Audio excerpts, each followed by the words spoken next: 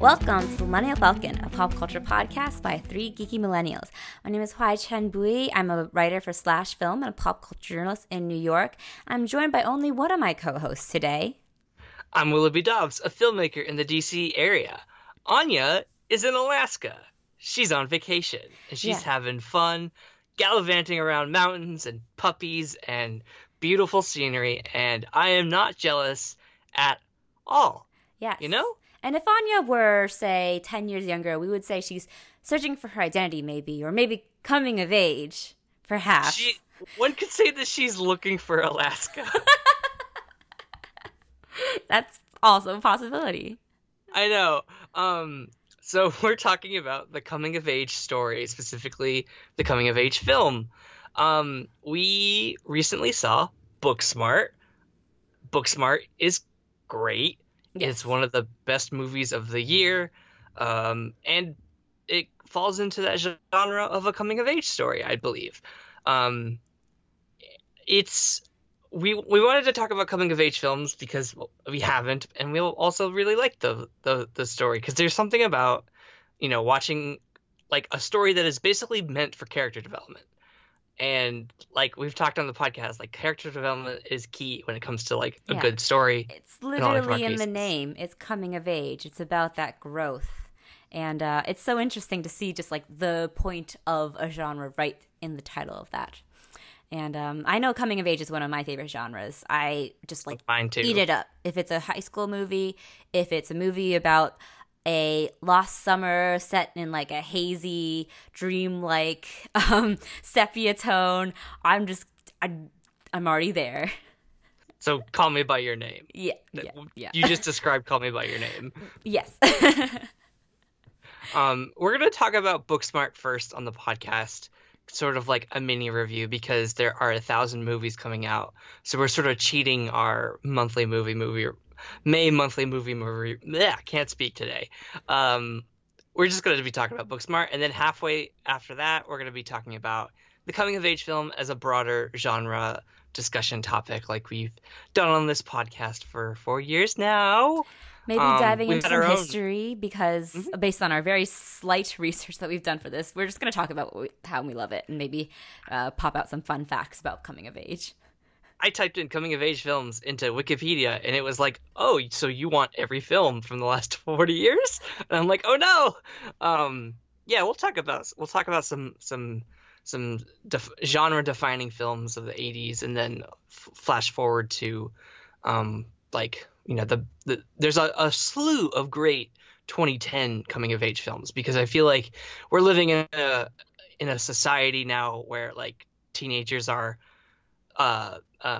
put upon with a lot of drama, and I feel like a lot of that catharsis comes from watching these films. Oh, that's a really great way to put it. I like that too because coming of age films have a kind of timeless feel to them, and despite Booksmart, for example, being set in modern day, it has a lot of the trappings that you would see in a 90s movie or an 80s movie. And there may be a few name drops to, I don't know, Snapchat or Tinder or Uber. It still feels very much like it could be set at any time because the feelings and the things that people go through as a young adult, young teenager are all very universal. And that's what I like about coming of age. It doesn't feel trapped, though, in that time period. It feels very much like, even though it's always kind of about the same thing, and like it is like, often very similar, I always feel like it's very amorphous in a way. I think it's because literally everybody goes through a coming of age in their own lives. So you have the ability to connect with teenagers, even if you're in your late 20s, as we are now. Like you can go back and watch The Breakfast Club and still feel those emotions you felt maybe when you watched it when you were in high school or in college or like now, young, like an old young adult. Yeah, the interesting things I find about coming-of-age movies today, too, is that they rely a lot on sort of old technology, like very analog technology, because that's what kids are nostalgic for, because they're the kids these days, the youth these days, they have grown up in an all-digital culture, and they have a sort of yearning for some sort of physical anchors in a way. And so you see things like tape cassettes and vinyls pop up so much more. Like in 13 Reasons Why, it's a cassette recorder that's the most prominent item. Like something that I didn't even grow up with that much. I had like maybe some audio cassettes when I was a kid that had like audio books and everything. But it's so fascinating to me that these kids just like going further back in time with all of these dusty items and technologies to live through their youths in a different way. Yeah. And so transition to talking about Let's segue Booksmart. into Booksmart. Booksmart. Books, you know what else are old technology? Books. Books. The oldest technology. Indeed. So Booksmart is a story set in 2019, but like HT said, it could be a story set in 1989 or 2009. Like it's a very much a timeless story of teenagers who realize that they want to have a fun night out in college, like what they assume to be their stereotypical dumb jock high school peers, and so they want to experience that because they are, as the title is, Booksmart. They are really not like they are fun in their own right, but to the like stereotype of high school, they are nerds. Yeah. But they're really cool people. Like that's the flip of it all. They have closed themselves off to the traditional high school partying scene because they have set their goals on going to a good school. And like, that's the entire thing. They're very narrow-minded about that. And so on the last day of school, right before graduation, they realize that all their peers are going to as good schools as them. And yet they experience high school to the fullest in like the very stereotypical way. They party, they had fun, they did lots of sex. They did lots of sex and drugs. Classic teen. As you can tell, I did not do any of those things either because I was also very lame. But they did some weed. They did the marijuanas. They smoked the ganja. The reefer. They got into some reefer. The reefer danger. But what I want to say is that Booksmart is just kind of my ideal version of that high school life. It really is. It's so nice. It's nice core at its most core. It is nice core. Because one of the things I've seen criticized about this film, like the critics lobbied at it, is that there's no conflict to this movie. Even though these characters are, kind of presented, played by Beanie Feldstein and Caitlin Devers, they're presented as like the nerds who are kind of outcasts, yet they have each other, so they're kind of like those sympathetic underdogs. It turns out that they have been underestimating these people all their lives, and that they have kind of been, pushing their own sort of judgments on these people, and who are very smart and really nice, and also just trying their best.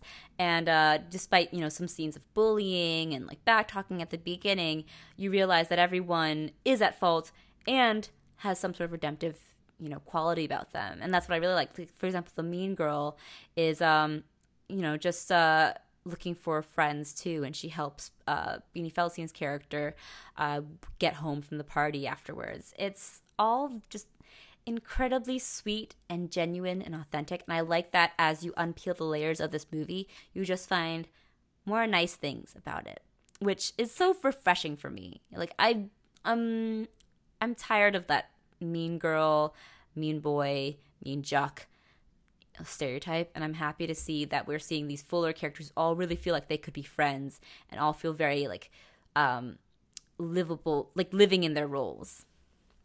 Yeah, it really. Olivia Wilde, who directed this, did a really great job of showcasing, like, sort of like, so ogres are like onions, and that they have layers. And this movie is like an ogre in that there are layers to it. You know what this movie was missing? Quotes from Shrek. Right. I think it's because they were born after Shrek came out, which is sort of what I hate about this movie, is that they're so young. Wait, when did Shrek come out? Did it come out in 2001?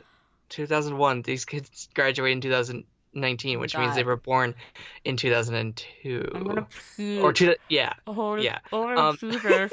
We're Um, old. Oh yeah, my we're old. god. So okay, so this movie is like an ogre, as in that it has it has layers.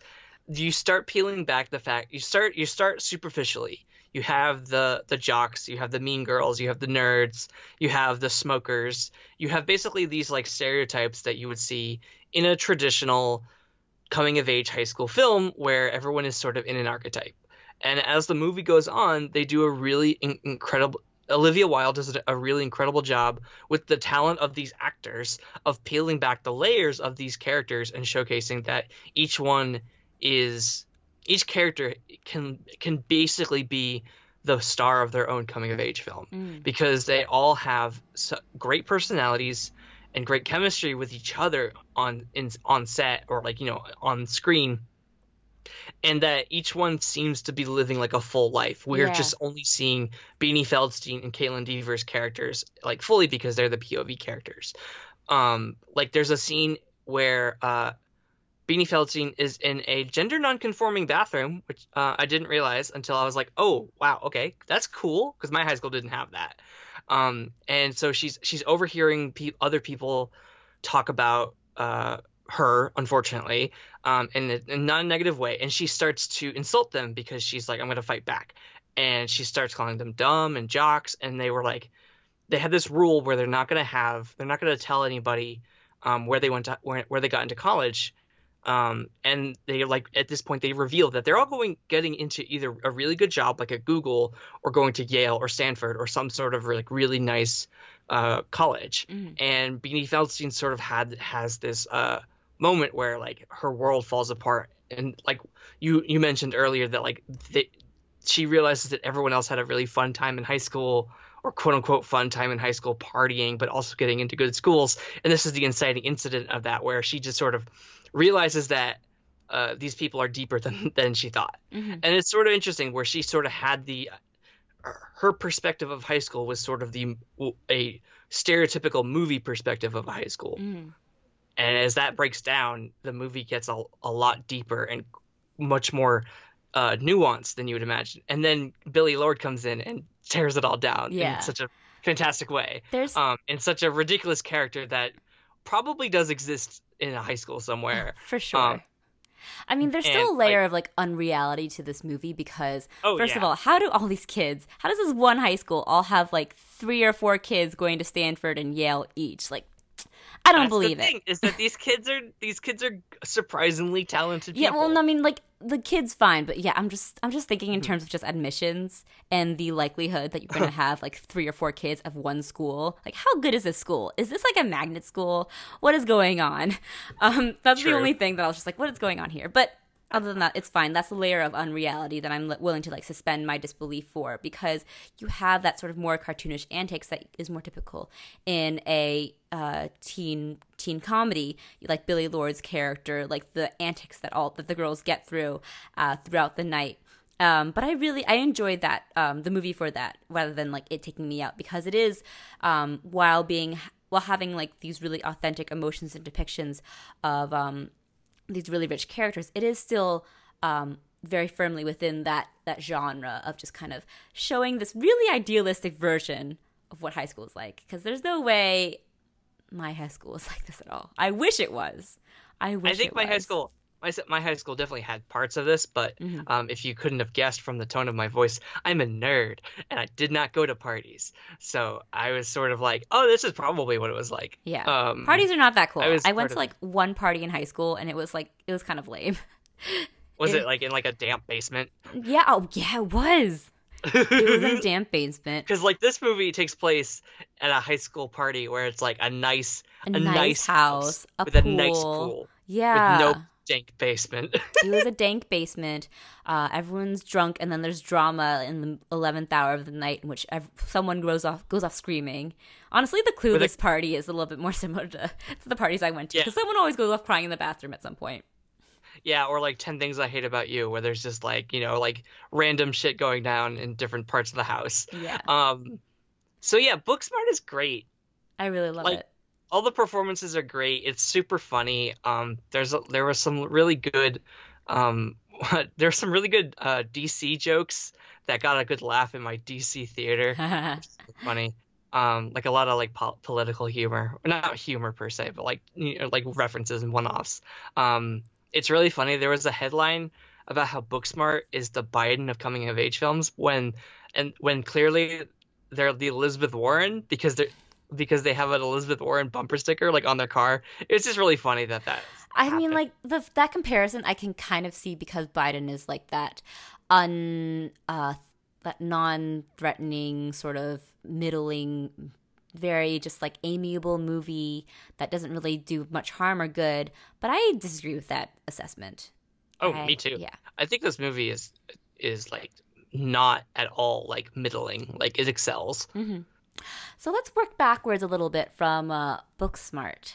We're not going to go through the entire history because we don't know the entire history, and we've again done minimal research for this episode. We're just going to talk about coming of age movies. The research that we've done is the years and years of watching coming of age films sporadically over the past 27 years of our lives. As I will say, it is my favorite genre, and so I have watched quite a few anime films that are coming of age. Not many of which I can actually name right now because I don't remember. I've watched so many of them, and they like kind of blur with the slice of life genre. But would you consider The Girl Who Leapt Through Time a coming of age film? For sure. It's like peak coming of age. I remember I showed it to you and you loved it because it's so coming of age. I love those kind of movies that are coming of age films that sort of are enveloped in like another genre. You know, The Girl Who Leapt Through Time has like that sci-fi twist, and I really enjoy that. But it's at heart a coming of age story. Actually, before we go into the history, I want to talk about what for you, Willoughby, is the definition of a coming of age film. Like, what is the heart of a coming of age film for you? I mean, without putting it through like a long-winded way of saying like character development, basically like the main character is not the same person that they were at the end of the film, but they are all the more better for it. Mm. And I guess like shenanigans ensue. Like I feel like a coming of age film has to have some sort of lightness to it. Yeah. Because I feel like you don't really think of coming of age films as dark, even though they may have dark elements and like dark things may happen to the characters. But like overall, the experience is uplifting. I feel like most of the time it's some sort of there is drama, but there is also like friendship and like. I've stumbled upon it. I've come to my own coming of age consensus here. They learn the values which define them as a person. I really like that. They may be sort of aimless at the start or, a version of themselves, but through the events that they go through, and this is a really like, they go through events, that's a story, that's a motion picture. But they learn themselves what to define themselves with, which is I don't know if that's a concise way of saying like they figure out who they are and they do it and they have shenanigans. Yeah, I think that's a wonderful way of putting it. For me, I mean, other than, the various stereotypes and hallmarks you see in a coming of age film, being it of like a teenager, sometimes even younger, like a preteen or something. Sometimes take place in the summer, often in the summer.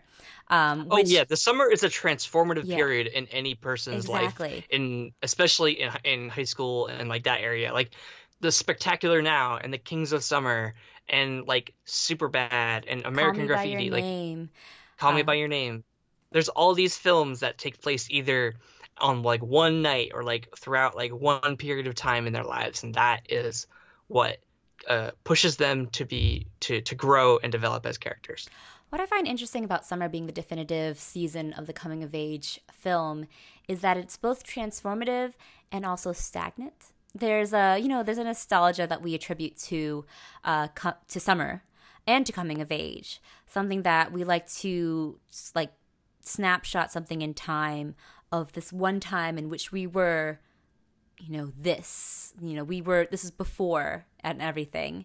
So I find that really interesting. I feel like coming of age is almost a dichotomy of sorts because it is of the before and the after, and it is both of nostalgia and of change. For me, like innately, coming of age is just about human identity It's just about humanity in general. It's like that Hell microcosm yeah. of humanity. I'm being super poetic about it. I'm sure, like, for many people, No, it's not you're like doing great here. awesome. But yeah, that's what I it is think for me. It's something that really touches me, despite my own teendom not being that spectacular. I mean, I wouldn't say it's bad. It just wasn't anything, of note or of import. And yet, what I experienced through these coming of age films feels to me so much more magnified and just emotive and fully felt. You know? I mean, I definitely lived vicariously through coming of age films where I'm like, oh, I'm experiencing the emotions that they're experiencing without going through the motions myself, which is Yeah. the definition of catharsis. There certainly is a fairy tale element to the coming of age film because it's a lot of filmmakers going back and being like, I was a nerd in high school, but I'm going to make it about this beautiful, perfect high school experience, kind of, in a way. A movie book ending. A movie book ending. a movie ending. Book. We invented a new ending. This is the movie book ending. But yes, 2019, the year of the movie book. It's like the picture book, but they're gifts. Exactly. But yeah, there's so many things that can be put in the coming of age genre. Like you said, there's the it happens in one night film, like Booksmart, like Superbad, American Graffiti. One I feel of like your that's favorites. the grandfather of all. That's the grandfather of all modern coming of age For films. sure. And then there is the one that takes place over a summer. Call Me by Your Name. Kings of Summer. Adventureland. Yes. Ooh, that's a good one, right? Call. Yeah, right. I watched that on the summer between my freshman and sophomore year of college. So like, that hit me. Ooh, right there at the sweet spot of like transitioning into being a full-fledged collegiate adult. I want to bring out the Way Back, which is the movie that came out in 2013 about a kid who goes through his own coming of age story on like this like Cape Cod beach, where he becomes friends with Sam Rockwell, who owns a water park, and becomes a better person because of that. And Steve Carell is like the terrible, almost abusive stepdad. I've seen trailers for this, yeah. Yeah, no, it's a really good film. I've seen it a couple times, and it's a standard like summer coming of age film about a white boy, but like I sort of eat that shit up like catnip. But like it's really good. It's really funny. It's also really dramatic and really good. Yeah, and then there's oh, go for it. Please go ahead. I was gonna say The Spectacular Now, which I think we mentioned before. That's a great one. That one takes place over the course of a school year, I think, but I feel like I associate it with summer. I thought it was the beginning of summer. Was I wrong? No, I remember there was a dance at the end. You know what? I think it's like spring semester because they graduate at the end. Yeah. Because Miles Teller and Brie Larson are in robes. Mm-hmm. They're in like graduation robes at some point at the end of the movie. So I think it's supposed to be like, because it starts off they're in like shorts and they're at like a lake or something. So I think it's supposed to be like spring to graduation. Mm-hmm. Then there's I guess 8th grade would be considered that because like goes through a couple goes through like the summer. Yeah. Then we have the opposite. We have movies that take place like throughout like a school year. Yeah. So you've got Sing Street, and Lady Bird, and me and amazing. Me and Earl and the Dying Girl, and I think To All the Boys I Loved Before, I feel like it goes through some sort of like it's through the school at least year. some through the school year. Yeah. So and then you have the whole John Hughes pantheon too, which is kind of the definitive which is sort of beginning of the coming of age high school movie as we see in modern day. Although it's interesting because I feel like there is a sort of divide between just like the high school comedy versus the coming of age movie. I feel like the coming of age movie can be slightly more sentimental, but I think that John Hughes definitely had sort of married those genres, and he made it as much about like coming of age, because you have movies like The Breakfast Club, for example, where you have them change throughout the course of just like one day essentially, and Ferris Bueller's Day Off. Yeah. Ferris Bueller's Day Off is great. But yeah, it's movies like that where like there's some that are slightly more teen comedy, like 16 Candles, and then which I not a movie I like still. But then like there are some that I feel like he is sort of bringing in coming of age elements to a degree that we hadn't seen really before. One thing I really liked. This is a quote that I'm paraphrasing. I can't remember who said it, but one thing I liked that about John Hughes movies is that people really connected to them because he treated teenagers like people, and this was something that was not really seen before. Even though in the 80s we had a lot of raunchy teen comedies that were just kind of just about teens having sex, and you wouldn't really categorize them as a coming of age. You'd have like Fast Times at Ridgemont High, and then you'd have I don't know. Animal House or something. Not Animal House. There's like other ones. There's a lot of bad. I mean, Animal House is like college, so it's like sort of that, but it's definitely not. But yeah, there's a lot of raunchy comedies in the 80s that I have not seen. I don't really care to dive into. But John Hughes kind of nailed that sentimentality that comes with coming of age, and yet brought that high school comedy element to it. And I will bring respect to him for that, despite some of my problems with some of his films. But yeah, actually, I do want to talk a little bit about like other coming-of-age films that actually don't have anything to do with high school, even though we associate them very closely now. There's a film that I really liked that I saw a while ago called The Man in the Moon. It stars Reese Witherspoon, a young Reese Witherspoon, before she became famous. It was even before like Election, for example. Ooh. So she was like 12 in this, and it's about a girl. It's set in the summer. Surprise!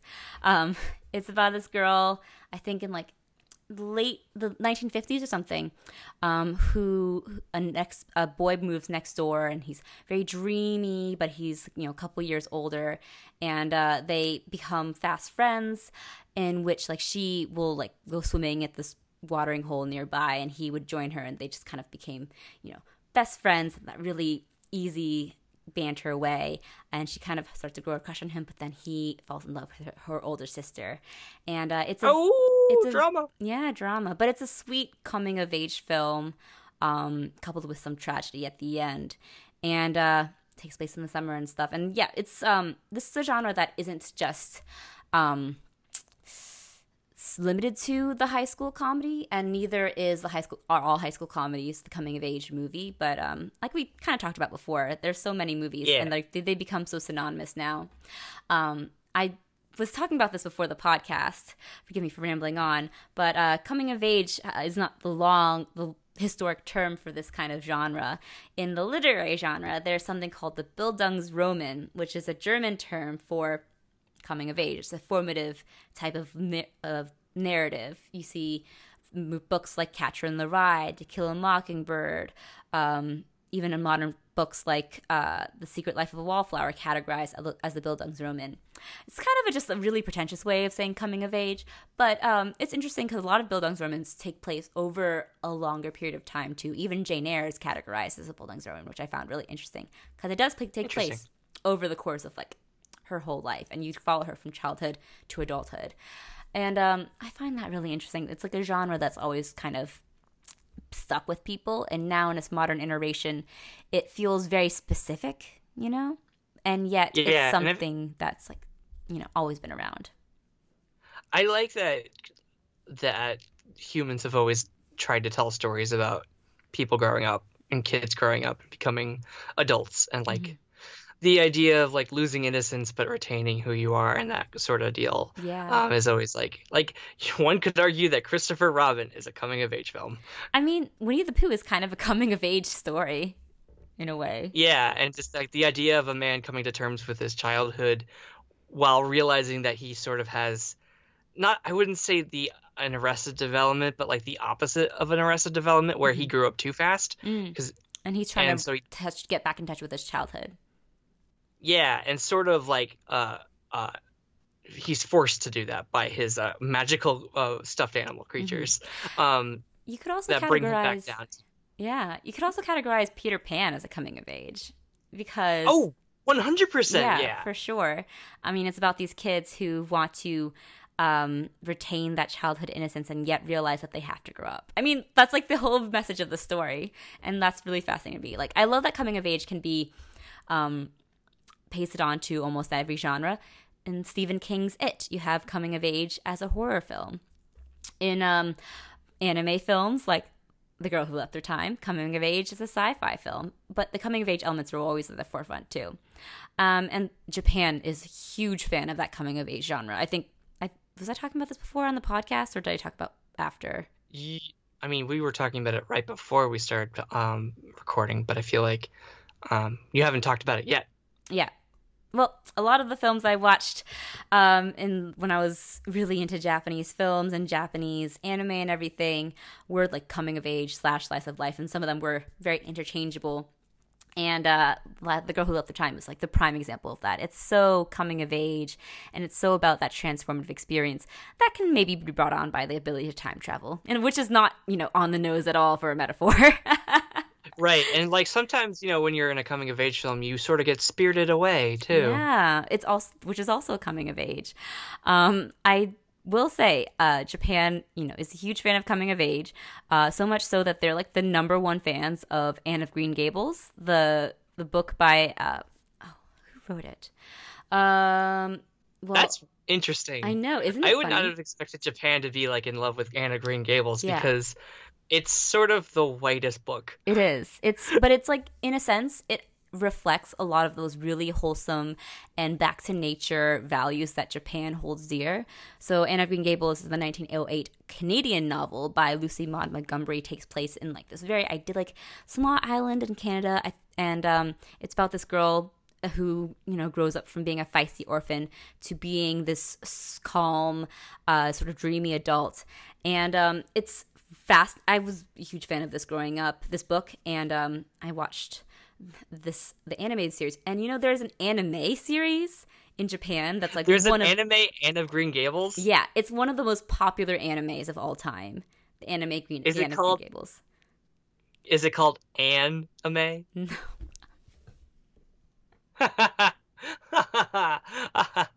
Oh no, HT's dead. I'm disinviting you from hosting this podcast ever again, Willoughby, by the way.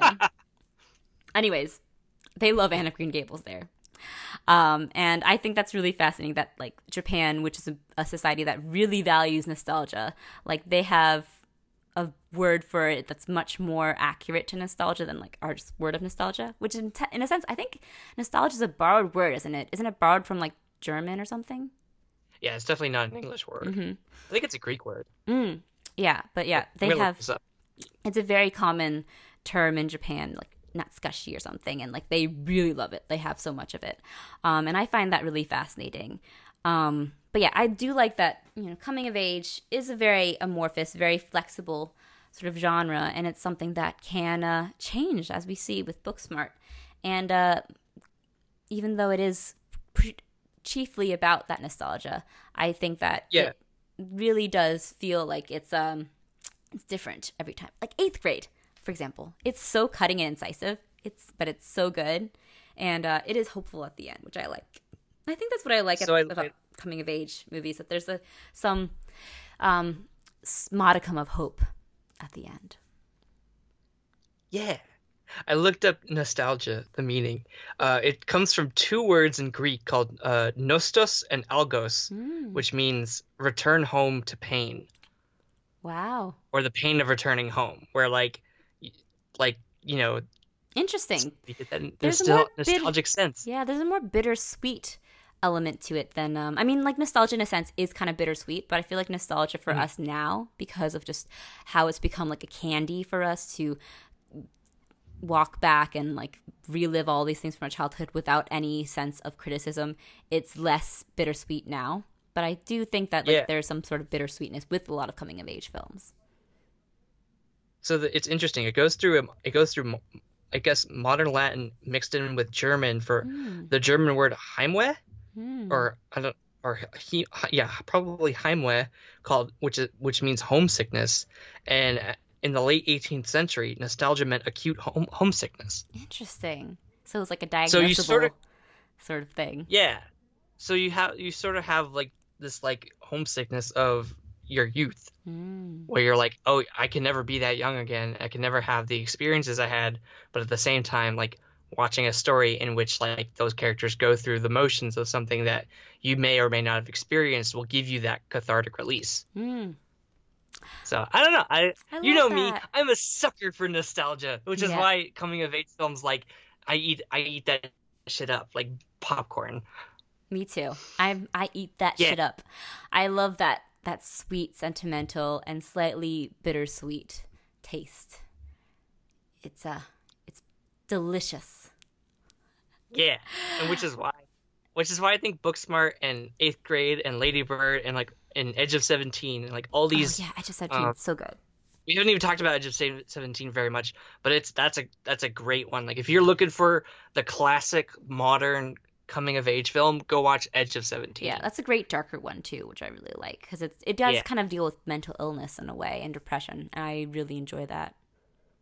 I like the sad Yeah. ones. The sad ones are good. The sad ones that also have like biting comedy to it, which I think Hmm. Edge of 17 is the perfect blend of that. Um, there's one that I feel like I saw this on the list of coming of age films, but I don't know if I guess I would classify it, but not so much. It's like not really because it's not really about anything. It's everybody wants some. Oh yeah, you're right. It does kind of feel like it's very still. It doesn't. Not much Mhm. happens. Not much happens to the Nothing characters. happens in that movie. But I really So like Everybody Wants Some. I agree oh with you. yeah, I would categorize it as coming of age. I guess it's kind of like that struggle right before change happens, and I kind of enjoy that. yeah. That's all good. It's all great stuff. It's the drum roll. Ooh, ooh, yeah. That's Yeah. good. That's good. That's good. That's good. I'm gonna go. I'm gonna be so bold to say that Star Wars is a coming of age film. You know, you're not wrong. I did it. I brought Star Wars into So a genre mostly would defined by John Hughes films. I mean, Star Wars is a Joseph Campbell hero's journey. So The hero's journey. by definition, is a hero's journey a coming of age? And does that mean every Joseph Campbell's hero story is a coming of age movie? Oh yeah, I think so. Because like a character goes through. If we're going by our definitions that we talked about at the beginning of the film, a character goes through a change in their life over a period of time, usually a condensed period of time that changes their life It to the changes extent that them. they are now it changes them and they're either a different person, a better person, someone, but they are able to define themselves more fully at the end of the film than they are at the beginning because Luke is a farm boy on a desert planet, and by the end of the movie, he's a fledgling Jedi rebellion hero. There we go. Yeah, There we which go. is funny because I mean, for those of you who may not know, American Graffiti was George Lucas's film right before he made Star Wars. So he's all about that like coming of age life because he had sort of his own coming of age story. I'm going into a little bit of a tangent here. George Lucas was in a car crash in his late teens. He was super into cars as a teenager. He was gonna go into like cars as like as like his life. That was like he was gonna be like a either like a racer or like working on cars.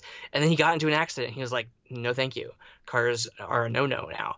But he was able to write his story into American Graffiti and or not his exact story, but basically like the emotions he felt in his life into American Graffiti about a man at the age of 17, at the age of 18, who goes through has to make a decision on where he wants to go in his life, and also there's a race involved, and it's all about cruising through Modesto, California, in the mid 60s, which is what he did.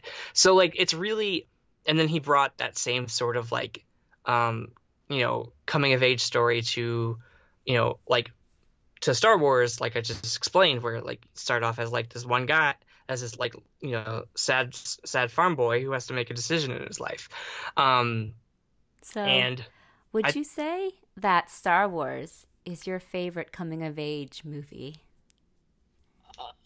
no, because I mean maybe because like if we've now we've gone through we've gone through our own coming of age story tonight, We have. folks.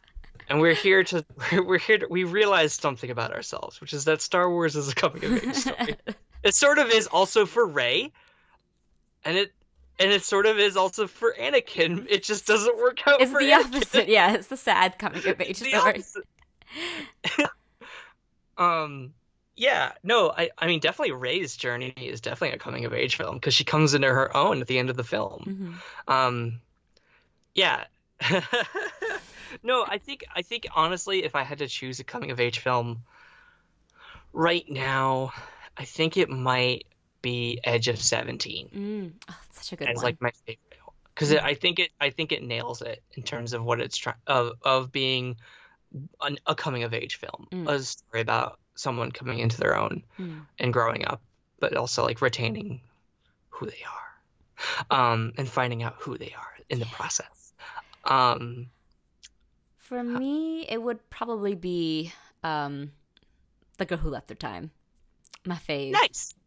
I love the hijinks, and then I love the sad turn towards the end, and how it really is just the most core definition of that nostalgia, that bittersweet taste, and it's a beautiful film. I highly recommend it if you ever get a chance to see it.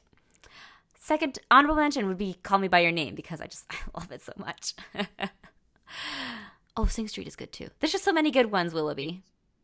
There's just so many. I think Booksmart might be my number two. Mm. I'm looking at a list here. Kings of Summer I really enjoy, because it sort of takes things I really love. Like I like the breaking down of the privileged white boy who falls in love with a girl who doesn't love him back, but he realizes it and he has to go through his own like drama journey to be like, I was an idiot. Oh. That's always like real good because that's sort of what the plot of that movie is, where he's like, he has a crush on a girl and the girl doesn't have the crush back. In fact, like sort of like the Reese Witherspoon movie, like the his like best friend and the girl he has a crush on get together, and so he gets all pissy about it and like destroys their summer camp that they basically built together, or like scares him off, and then at the end he realizes he was being an asshole, and his dad's played by Nick Offerman. It's a really good movie.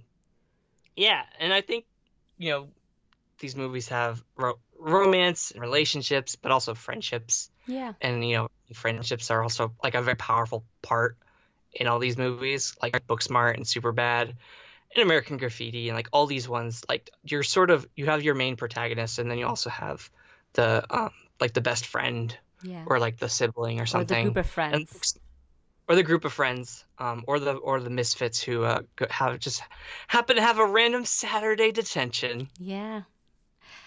All right. I think that's a perfect way to end our coming of age discussion. We have come of age to that discussion. We've come of age. I feel like I've changed throughout this episode, Willoughby. Yeah, I was not the same person I was 45 minutes ago. No. All right. Let's move on to the last segment of our episode. I really, really, really, really, really like you. But I need to tell you something.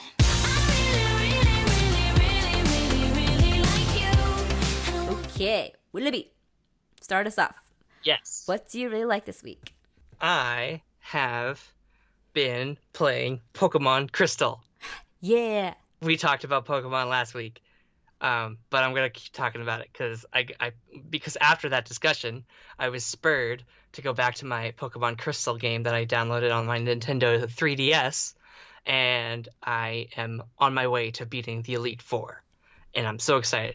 Also, they announced some new Pokemon for Pokemon Sword and Shield this week, which is the new Pokemon generation of games coming out this fall. That's going to be on the Nintendo Switch. It's going to be on a main console. The big Pokemon game of the year is going to be on a real console. Wow. I mean, is that the first the Game Boy is a time? real console as well. Wow. Yeah, it's going to be on the Switch. You're going to be able to play Pokemon on the big screen. I mean, like, you could do that with Let's Go Pikachu and Let's Go Eevee, but it's sort of just a remake of Pokemon Red and Blue. This is its own story. It looks gorgeous. It looks like this great, it's like the open world game that that we've been waiting for Pokemon to become. And also the legendaries are really good dogs. Oh, They're one of them they're is good. a sword dog. One of them has a sword, and one of them has a shield, and they're really good. Yeah. So Pokemon Crystal, I've been playing that. I really love it. It's my favorite, like second generation Pokemon game, like early Pokemon game. Um, yeah, it's real good. All right. Maybe I'll check it out. I mean, I don't really have a console anymore, so. If you have a Nintendo 3DS, you can buy the virtual console games of the Pokemon games. I don't, though. Well, Christmas is coming up. In how many months? 6 months. 6 months. True that. All right. Merry Chrysler. Chrysler. Well, speaking of coming of age films, my really like this week is actually kind of one. This is a film that just dropped on Netflix recently. And guess what? It's an anime film. It's called A Silent Voice. It's directed by Naoko Yamada and written by Reiko Yoshida, 2 women, which is very exciting. It's very rare you see that in anime films. And it's about a former bully who is confronted with the girl that he used to bully in elementary school, who he would tease mercilessly for being deaf.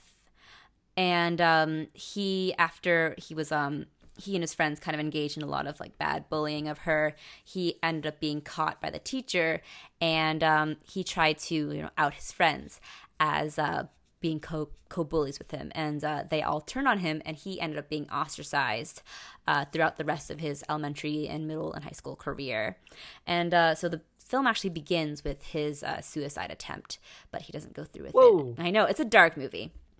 So, but A Silent Voice, after he does not, he meets the girl again in high school, and they actually become friends, sort of out of his own way to attempt to sort of assuage his guilt. And it's a really beautifully made, stunning film that is a bit of a tearjerker. Actually, about 15 minutes in, I was on the constant edge of tears throughout the entire film. But it's not, I wouldn't say it's emotionally manipulative, even though it does make you quite emotional and cry quite a bit. It feels very authentic and very genuine to the high school, bullying and just like high school social life experience. And for him, it's depicted in this way that he, after he was ostracized, he kind of closed himself off to his classmates and everyone around him. And you see that in these big X's that are drawn across people's faces because he can't look at people in the eye anymore. But when he starts to befriend them, those X's fall away.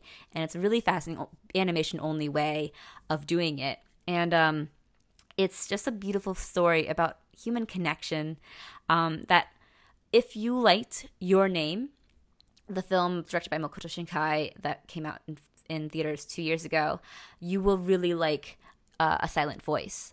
So this is a film that doesn't quite have the cerebral, metaphysical elements of Your Name, but it has that human connection part and that human spirit and doubles down on that. It's a very beautiful, very deeply felt film. And it's streaming on Netflix now. If you want to check it out, A Silent Voice.